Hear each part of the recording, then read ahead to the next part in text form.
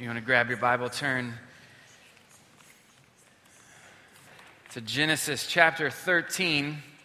We're going to continue on with our series this morning as we follow Abraham, Isaac, and Jacob around the wilderness, around borrowed land. They were sojourners, these people who we see in the scripture, who God associated his own name. The way that we think about God is in light of these patriarchs, the God of Abraham, Isaac, and Jacob, the God of your fathers. And so we're following around these men, specifically Abram, who will later become Abraham, to understand who we are speaking about when we talk about God and to show us how to live in borrowed land. Just like them, we seem to be sometimes in territory that is not our own. Places that we feel totally at home with our faith in Jesus, and places that we don't feel at home, places that we feel comfortable, places that we don't feel comfortable. We looked at a few weeks ago that we are called in this borrowed land, that all of us have a calling on our lives. All of us have been called into some kind of ministry. And not only have you been called, but you have been equipped. You've been given gifts, talents, abilities, experiences to put into place so that God would maximize your usefulness in his name. You have a calling on your life in this occupied territory, this borrowed land. And then 2 weeks ago, we noticed how in this borrowed land there are many opportunities for us to be afraid. But when we live in fear, when we operate in fear, when we have conversations in fear, when we talk to other people about our fears, it's usually when we make our worst decisions. In fact, if you start tracing back your most awful decisions in your life, I would almost guarantee that fear of some kind was in the mix. And today we're just asking ourselves one question. How do we relate to our society, our culture, when our values as followers of Jesus and our society's values do not align? What do we do when our culture makes choices that we are not able to make as followers of Jesus? I mean, all you have to do is to either purchase a newspaper or look it up for free online, and you will notice that our culture and society is making choices that we would not make as followers of Jesus. I read this week that in Egypt, in a village called Daga, I'm not sure I'm pronouncing that right, my Egyptian is a little rusty, they are enacting a tax on the 15,000 Christians who live in that village or in that city. And if you want to be a Christian and live in that village, you have to pay this tax. One family was forced to pay $70,000 as a part of their tax. They couldn't pay that, and so they fled to the neighboring country. In England, a few weeks ago, I read about a woman who was 24 weeks pregnant. They did an ultrasound on her, and the doctors believed that the baby was brain dead. It was still alive. It still had a heartbeat, but his brain didn't have any activity. And so in their culture and in ours, obviously, they encouraged her to abort that baby. And she actually agreed, and they gave her some pills to start that process. The pills did not work, and so they actually wanted her to deliver the baby in what I guess is a partial birth abortion. But when she went to deliver the baby came out totally healthy. The only complications were from its premature birth. The mother's actually considering taking legal action against the doctor who encouraged her to have an abortion. It's not just Egypt, it's not just England, it's America. I read this week that our Justice Department doesn't know what to do about marijuana. And so instead of making a decision whether or not it's bad or good, they're just going to leave it up to the states. And depending on your history, maybe you're a states' right person, and we can have that discussion somewhere along the way. But I remember when I was growing up in school, we had the DARE program. Anybody a part of the DARE program?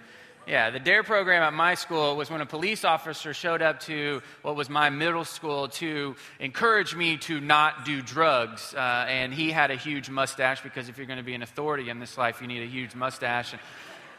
And so his main drug that he was trying to not get us to do was marijuana. Why? Because everybody who went through the DARE program knows that marijuana is the gateway drug. You remember learning that? Well, apparently they're rethinking all of that now, and if they're doing the DARE program, it's kind of like, hey, don't do marijuana, or maybe do it if you want to. We're not really sure how we stand about it, but just make sure whatever state you live in, it's okay there. That would be wrong. It just seems ridiculous that we're in this place. That's our own Justice Department. In Montana recently, a man was convicted of rape, found guilty, no doubt about that. The judge sentenced him to 30 days in prison because, and I quote, it was not a beat-em-up style rape in Montana.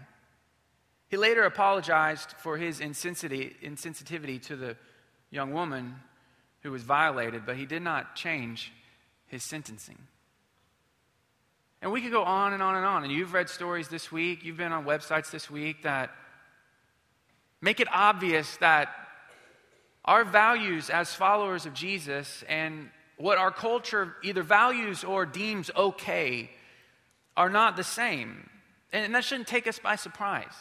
The Scripture told us that before any of us were born, before you and I were born. The Scripture had already warned us that in the last days, which we are living in, people were going to be godless. And people were going to make these kinds of decisions. The question is not, should we be surprised? We should be grieved, but we should not be surprised. The question is how do we relate to a culture like that?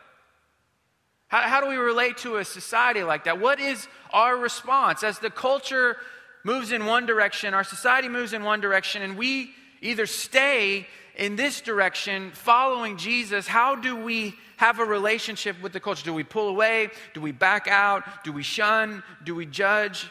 I mean, think about our city. We live in an unbelievable city with an unbelievable football team, right, who's going to play today. The stadium's going to be full. You're maybe going to watch it on TV, or you're going to take a nap while it's on TV, and it's exciting to be a part of that, and you're wearing the jerseys and the t-shirts. It's so great. It's unbelievable thing, and yet our city has that, and our city is one of the leading cities of human trafficking in America. So we have these amazing things, but then these awful things. How do I relate to a city like that? In this city, we have amazing and fantastic and excellent museums. And you can go and you can feel sophisticated if you like those kinds of things. And you can look at the art, and you can look at the natural science, and you can go look at history, all displayed in an unbelievable and amazing way. And yet that same city, every night on the news, is led off by someone being murdered in some part of town. How do I relate to a city like that has both great things and terrible things? We're a city that has industry that leads the world. Skyscrapers filled with world-class businesses. And that same city, which makes us so proud to be a part of it in one sense, has passed rules that make it very difficult to feed the poor here. How do I relate to a city like that? How do we relate to a culture like that? Thankfully, Abram, who will later become Abraham, is going to help us. So chapter 13, verse 1. So Abram went up from Egypt, he and his wife, and all that he had, and Lot went with him into the Negeb. Now Lot is his nephew, who has been on this journey with him. Now Abram was very rich in livestock, in silver and in gold, and he journeyed on from the Negeb as far as Bethel, to the place where his tent had been at the beginning between Bethel and Ai, to the place where he had made an altar at the first. And there Abram called upon the name of the Lord. And Lot, who went with Abram, also had flocks and herds and tents, so that the land could not support both of them dwelling together, for their possessions were so great that they could not dwell together. And there was strife between the herdsmen of Abram's livestock and the herdsmen of Lot's livestock. And at that time, the Canaanites and the Perizzites were dwelling in the land. So Abram and his family, his crew, his entourage, are living in borrowed land, the land of the Canaanites and the Perizzites. And he's got a lot of stuff. He's a very wealthy man. And his nephew Lot is also with him. And Lot has a family, and Lot has things. Well, this borrowed land, this territory that they're kind of occupying at this moment, is not enough for both of them, and their clans begin to clash. Now that is not shocking. Wherever you have people and you have stuff, you have rivalry. From the very beginning, Cain and Abel, rivalry.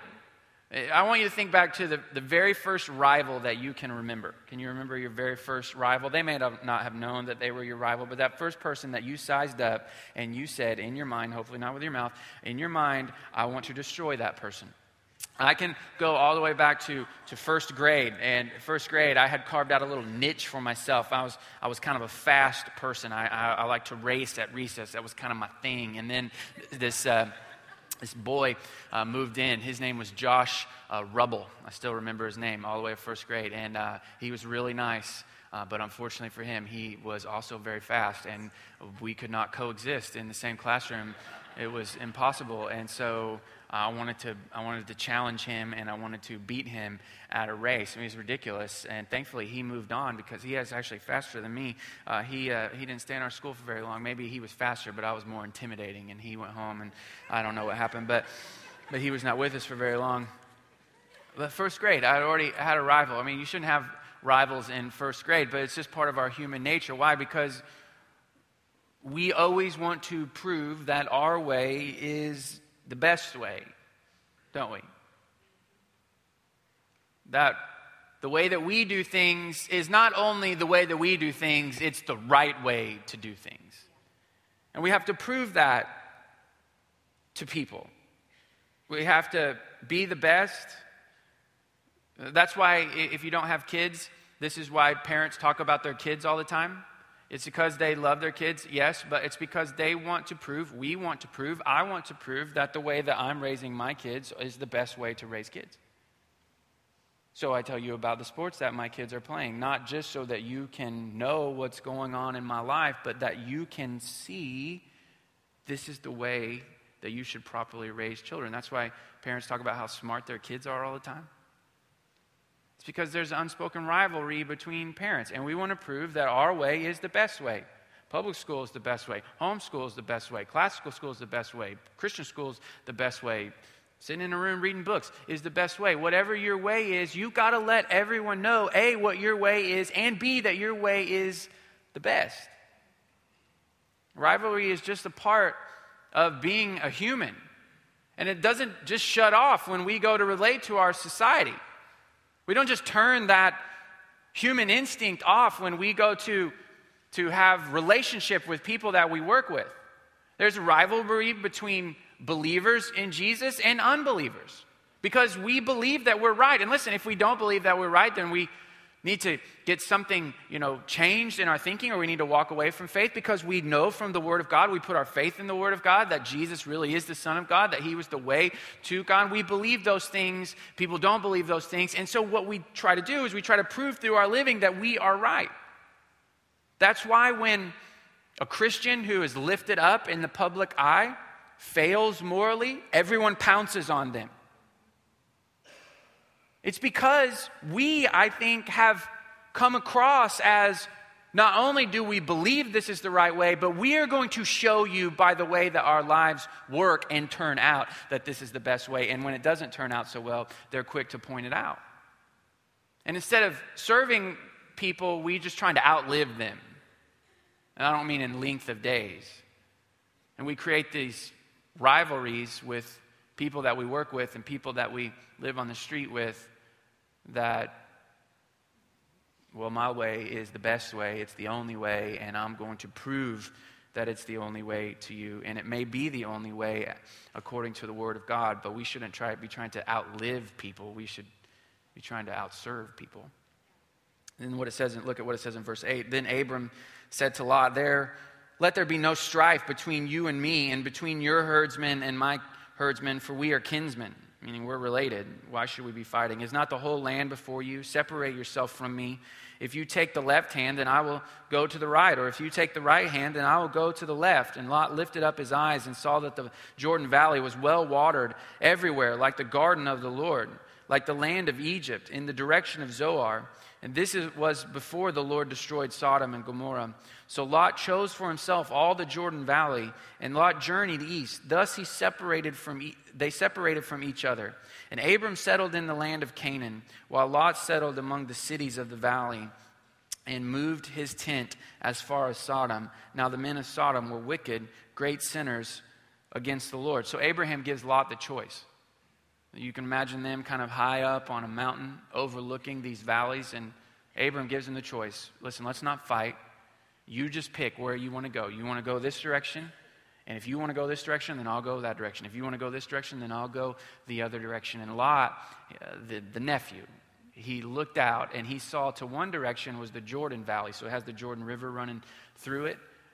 It was a fertile plain. He described it, or it's described as like the garden of the Lord, which would have been the Garden of Eden. So it would have been very beautiful, very lush. And there were cities in that valley, Sodom, Gomorrah, these other places. So there was some civilization, there were things, there were people to go and to trade with, to buy from, to sell off the livestock that their herdsmen were fighting about in the first place. And so Lot, the nephew, the one who was just along for the ride, he chose that valley for himself because he believed it was the best valley. He didn't show any humility to the uncle who had allowed him to journey along with him.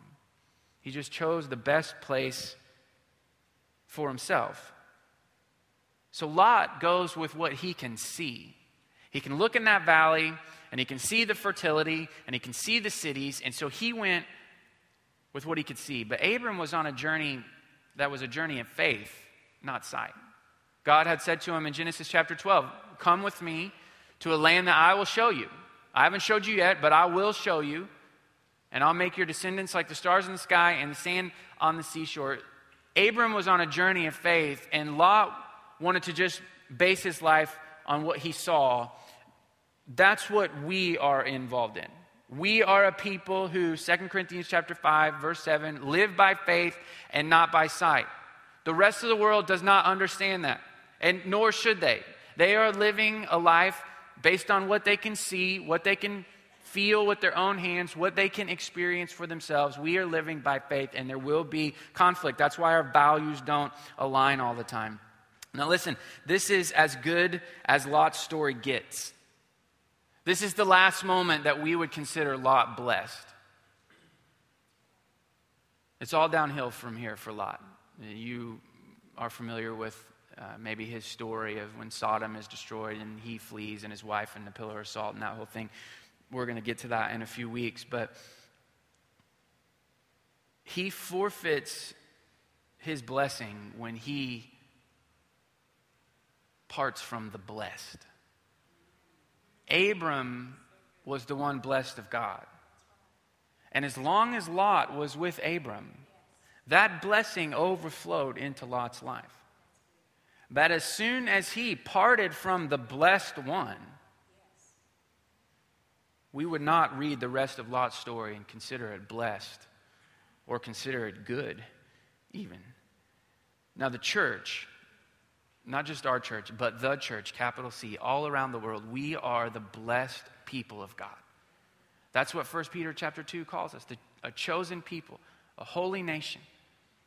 We are the blessed people of God. And there is a common blessing for societies who organize themselves according to the same principles that we are living by.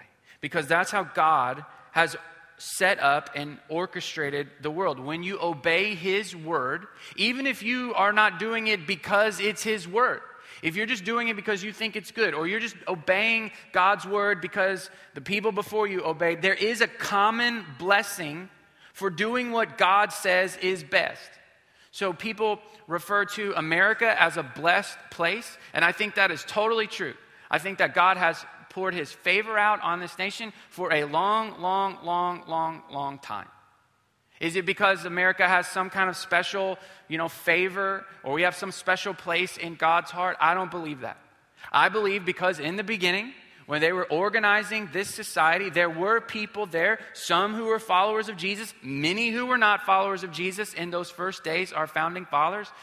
But they did have a respect for what the Bible said, and they organized our society, whether they believed in Jesus or not, according to some of those principles. So our society has been set up on some of the foundation that we find in the Word of God, which is how we are building our lives as followers of Jesus. So there's this blessing that has come to America, not because America has a special place in God's heart, but because there are principles from God's Word. And He has said, when you obey me, there is blessing.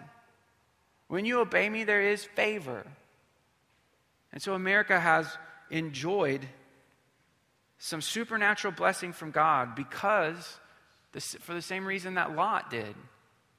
Because it didn't set itself up as an enemy of the church. It actually believed in some of the same things the blessed people of God on planet Earth did. And I think, I'm no prophet, but I think what will happen is the further apart the values of the church and the values of our society get apart, the less America as a nation, or any nation, England, Egypt, Zimbabwe, whatever. I don't even know if Zimbabwe is still a country. I'm sure it is. The further it gets away from the church values, the less it will be blessed. Because God has chosen to be with the church. And there's an overflow blessing for those who are near the church. So what does that mean? Does that mean we should get together and try to put the church in charge of countries? No, that has never worked good. When you look in history, when the church was in charge of governments, it was always bad. It was bad for the people, and it was bad for the church. We are people, as Christians, as followers of Jesus, who operate best in humility and not authority. We operate best when we feel like we live in borrowed land, not when we own the land. So the answer is not, hey, blessing comes to America if the church is in charge. No, the church is the blessed people. And we fight to keep our country in line with the church because we care about the people, not because we want to prove our way is the best. And any society that organizes itself around the church, in line with the church, is going to experience an overflow blessing. It's not so we can all pretend to be followers of Jesus. It's not so we can look at our favorite movie stars or athletes and hear them mention God one time and be like, oh, I knew that they were a Christian. We are the blessed people of God. Whether our society is with us or against us. Just like Abram, we have the blessing of God, and it will overflow onto people. So Lot, his story goes downhill from here, but look how God builds up Abram. Verse 14, the Lord said to Abram after Lot had separated from him, lift your eyes and look from the place where you are, northward and southward and eastward and westward. For all the land that you see, I give to you and your offspring forever. I will make your offspring as the dust of the earth, so that if one can count the dust of the earth, your offspring can also be counted. Arise, walk through the length and the breadth of the land, for I will give it to you. So Abram moved his tent and came and settled by the oaks of Mamre, which are at Hebron, and there he built an altar to the Lord. So God says to Abram, I'm with you. I'm going to bless you. I'm going to give you all the land that you need. I'm going to bless your descendants. Now, we'll start in Genesis chapter 14, verse 1 to read what happens next. And this is how we relate to our society when, like Lot, it parts from us. When, like Lot, it makes choices that we would not make. Now, this is going to be the most impressive list of names that you have ever laid your eyes on. It's Lord of the Rings style, Chronicles of Narnia. These names are almost impossible to pronounce and impossible to remember. And we're going to get into this about 5 verses, and you're going to get lost. You're going to have no idea what's going on. That's how many names are in this next set of scripture, okay? So you don't even have to listen if you don't want to right now. I'm going to summarize it for you in just a second, but this is going to be impressive if I can pull this off. Chapter 14, verse 1. In the days of Amphrael, king of Shinar, Arioch, king of Elasar, Chedorlaomer, king of Elam, and Tidal, king of Goim. These kings made war with Bera, king of Sodom, Bersha, king of Gomorrah, Shinab, king of Admah, Shemeber, king of Zeboim, the king of Bela, that is Zor, like, of course, Bela, you know what I'm talking about, Zor, right, in parentheses. And all these joined forces in the valley of Siddim, that is the Salt Sea. 12 years they had served Chedorlaomer, but in the 13th year they rebelled. In the 14th year, Chedorlaomer and the kings who were with him came and defeated the Rephaim in Ashtaroth, Karnaim, and the Zuzim in Ham, the Emim in Shevav Kiriathaim. Now I practiced this, so we're going all the way through it. You want me to skip it, but I'm not, because I practiced it and I'm seeing it all the way through. And the Horites in the hill country of Seir. as far as El Paran on the border of the wilderness. Then they turned back and came to En-Mishpashet, that is Kadesh, and defeated all the country of the Amalekites, and also the Amorites who were dwelling in Hazazontamar. Then the king of Sodom, the king of Gomorrah, the king of Admah, the king of Zeboim, and the king of Bela, that is Zoar, went out, and they joined battle in the valley of Siddim with Chedorlaomer, king of Elam, Tidal, king of Goim, Amphrael, king of Shinar, and Arioch, king of Elasar. 4 kings against 5. So that's the part you need to glue into, that there were one set of kings battling another set of kings. Now the valley of Siddim was full of bitumen pits, which is tar pits. And as the kings of Sodom and Gomorrah fled, some fell into them, and the rest fled to the hill country. So the enemy took all the possessions of Sodom and Gomorrah and all their provisions and went their way. And they also took Lot, the son of Abram's brother, who was dwelling in Sodom, and his possessions, and went their way. So that's the important part for us. This one king, the one set of kings, went to battle against this other set of kings, and Lot was taken captive. And not just Lot, but his whole family, his whole crew, all his possessions. Verse 13. Then one who had escaped came and told Abram the Hebrew, who was living by the oaks of Mamre, the Amorite, brother of Eshcol and of Aner. These were allies of Abram. When Abram heard that his kinsmen had been taken captive, he led forth his trained men, born in his house, 318 of them, and went in pursuit as far as Dan. And he divided his forces against them by night, he and his servants, and defeated them and pursued them to Hobah, north of Damascus. Then he brought back all the possessions, and also brought back his kinsman Lot with his possessions, and the women and the people. So here's what we learned. One set of kings, 5 kings, goes to war against another set of kings, 4 kings. And Lot gets taken captive. His king is on the losing side. One person's escapes, comes to Abram, because Abram was a powerful man in this borrowed land. He had a lot of resources. And he said, hey, your nephew Lot and his whole clan, his whole stuff has been taken captive. Now, Abram could and maybe was offended by what Lot did. I mean, imagine how you would feel if you had looked after one of your family members, treated him as your own son, given to him out of your own resources, to watch him kind of grow his own clan. And then when some conflict comes, he doesn't just back off. He doesn't say, I'm so sorry, I'll talk to my people and we'll move in this direction. And even if they couldn't live in the same place, and Abram takes him up on top of that mountain and says, hey, pick what direction you want. Why didn't Lot, as the younger of the two, filled with respect and humility, say, no, listen, Uncle Abram, I'm the nephew. You're the one with the resources. You're the one who's protected us. You pick what direction you feel God is leading you. And I'll go the other direction. Or maybe his best response, if Abram was the blessed and Lot wanted to live a blessed life, was to say, listen, I'll fire all those people who are making trouble with your people. You tell me which ones it was and I will get rid of them because I am in your family. That's how Lot should have responded. But he didn't. He looked out over the valley and said, yeah, that looks the best one. That looks the most fertile. That's where the cities are. That's where the people are. I'm going that direction. You can have whatever's left. And if I were Abram, well, 2,000 years later, I'd still have a grudge. But Abram didn't do that. He heard that Lot had been captured, and so he went to help.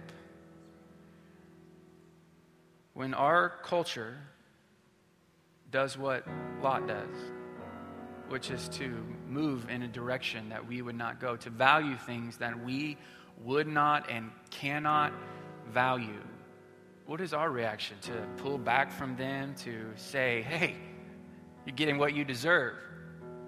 I told you you shouldn't have done that. I told you that was the wrong thing to do. To withdraw, to only be around each other. No, our reaction when our culture moves away from us, just like Lot moved from Abram, is when our society needs help, we come to help. That is the role of the blessed people of God. It is the ministry of help. The ministry of help. It's not a complicated ministry. It's not a ministry that has a lot of rules. You don't have to go to school to get trained in this ministry. The ministry of helping people is how we relate to our culture. Because that's what Jesus did. I want you to turn to Luke chapter 23. Jesus had a priority mission.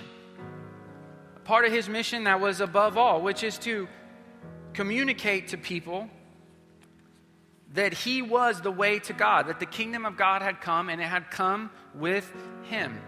That was his priority mission. Then to open the door to the kingdom by dying on the cross and being raised from the dead. That was his mission, his priority mission. But yet what do we see? All in the Gospels, we see him putting his hands on people with leprosy. We see him coming to a man paralyzed who had been laid out on a mat all the days of his life, who stank and was wrong and just laid down in the dust, going to that man and picking him up and giving him the ability to walk again. We see Jesus coming to a blind person who had been born their whole lives and laying his hands on their eyes and giving them sight again. We see him going to people who are possessed and overtaken by demons who had totally caused them to act like crazy and insane people and restoring their lives. It wasn't his priority mission, it's just what he did. Because the more important the mission, the more necessary the ministry of help is. If we believe as Christians that we are the blessed people of God and we have a mission to communicate that Jesus is alive and he died for sinners and he is the way to God, then if that message is important, then our ministry of help to our culture is vitally important. And look at what Jesus did is with his last breath. He's hanging on the cross, getting ready to die. He will be raised, but he's breathing out his last here. Luke chapter 23, verse 39. And one of the criminals who were hanged railed at him, saying, "Are you not the Christ? Save yourself and us." But the other criminal rebuked him, saying, "Do you not fear God, since you are under the same sentence of condemnation? And we indeed justly, for we are receiving the due reward of our deeds. But this man has done nothing wrong." And he said to Jesus, "Jesus, remember me when you come into your kingdom."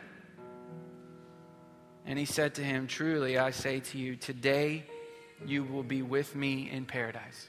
Listen, you talk about two people who had opposite values, Jesus and this criminal, this thief, this man who probably not only stole but murdered to get the things that he wanted, who probably had lived for a long time with values that were totally different than Jesus. And Jesus was perfect. He never messed up. He never was tempted. He never gave in to any kind of temptation that he had. Where you and I did give in to temptation, he was sinless. He was perfect. He was righteousness in human form. And he's there hanging on a cross next to this man who was unrighteousness in human form. And with this man's dying breath, he says to Jesus, "Jesus, remember me when you come into your kingdom." And what does Jesus do? Does he say, "Hey, listen, you chose sides and you chose wrong, and now you're just reaping what you are sowing"? No, Jesus reached back out to him. The ministry of rescue with his last and dying breath. And Jesus has laid that ministry of help onto us as his people. To help people. To step in when people need somebody to step in. Maybe you have someone who is lonely, and the ministry of help is just going to eat with them with no agenda other than just to be a friend. That's the ministry of help. Maybe you have someone in your circle of influence who has just experienced a loss. And maybe it's to show up, to text in every day, how you doing? I'm thinking about you. I'm praying for you. I remember. What do you need? That's the ministry of help. Maybe it needs to be the ministry of help through a gift card for a family, maybe a coworker who could use a little bump in their finances this month because things are lean and things are tight and they're stressed. Maybe you know somebody who's going through divorce and you're just going to be supportive and you're going to ride the waves of grief with them. It's the ministry of help. It's the ministry that Jesus has laid on us. Because that's what Matthew chapter 5 says. Turn there really quickly. Matthew chapter 5, Sermon on the Mount. Jesus says this in verse 13. You are the salt of the earth, but if the salt has lost its taste, how shall its saltiness be restored? It is no longer good for anything except to be thrown out and trampled under people's feet. You know what salt is. I don't need to tell you what it is. It does two things. It used to preserve food, but thanks to electricity, we don't need that anymore. But it would preserve things, and it makes things taste better. We are a preservation agent in our culture, among our culture, preserving the ways of God when we see them, encouraging people to align their lives with the way of Jesus.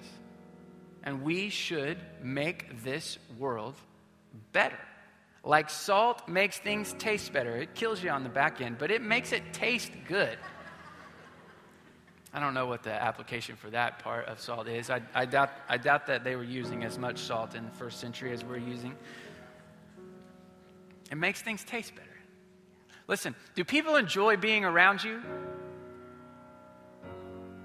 Or do they just tolerate you because they have to?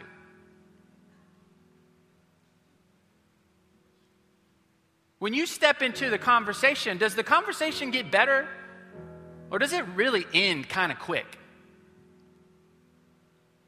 Listen, I think you should be the most likable person on your street.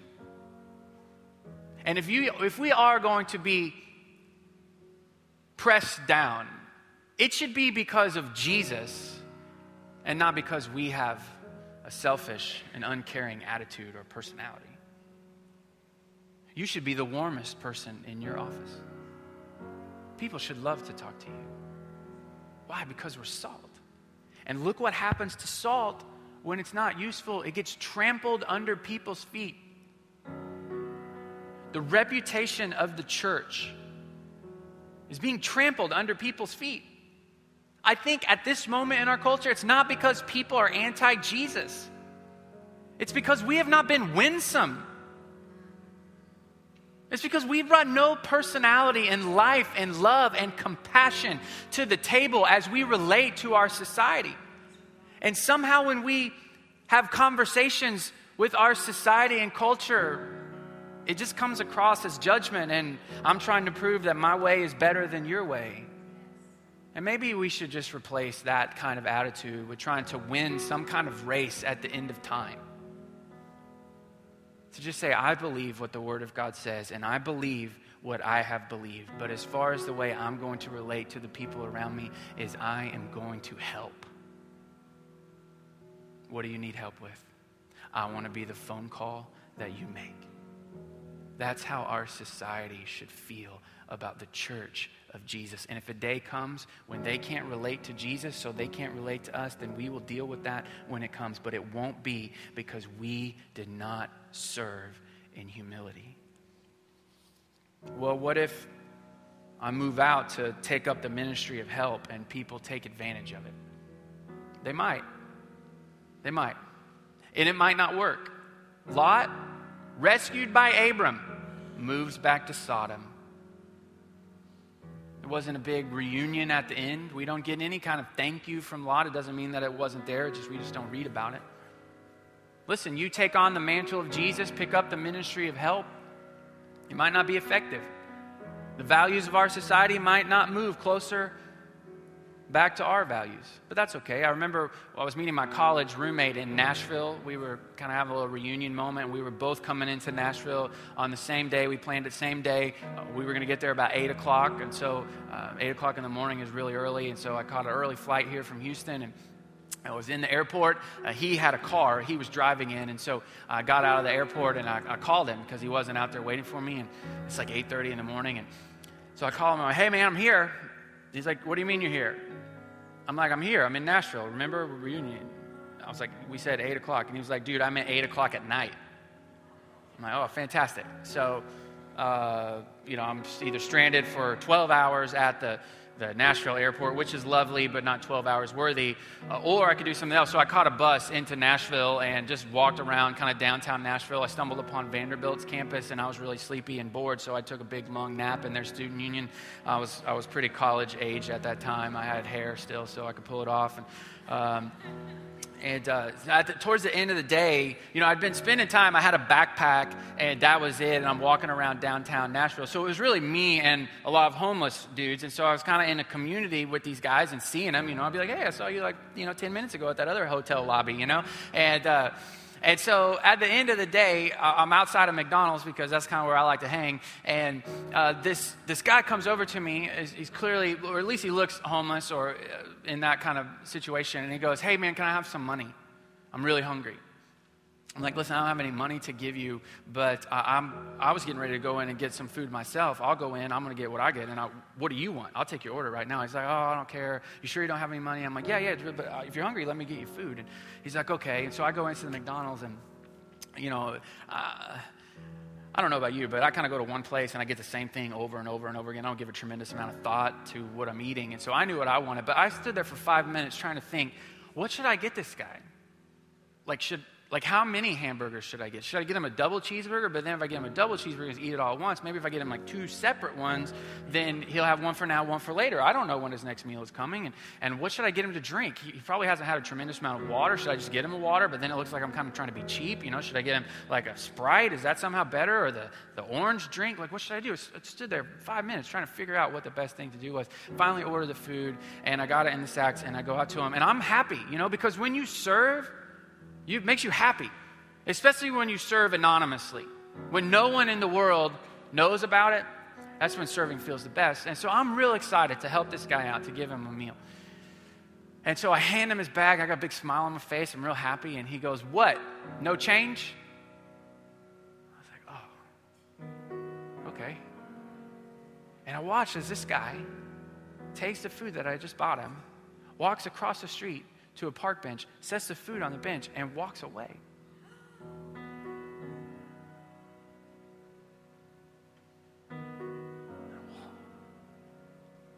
And that's always the fear that comes in when we take the ministry of help. Because what you and I are tempted now to do is to be like, well, see, that's what I've been talking about my whole life. That's what all it is. And that's why I don't ever help people, because that's the kind of stuff that they do.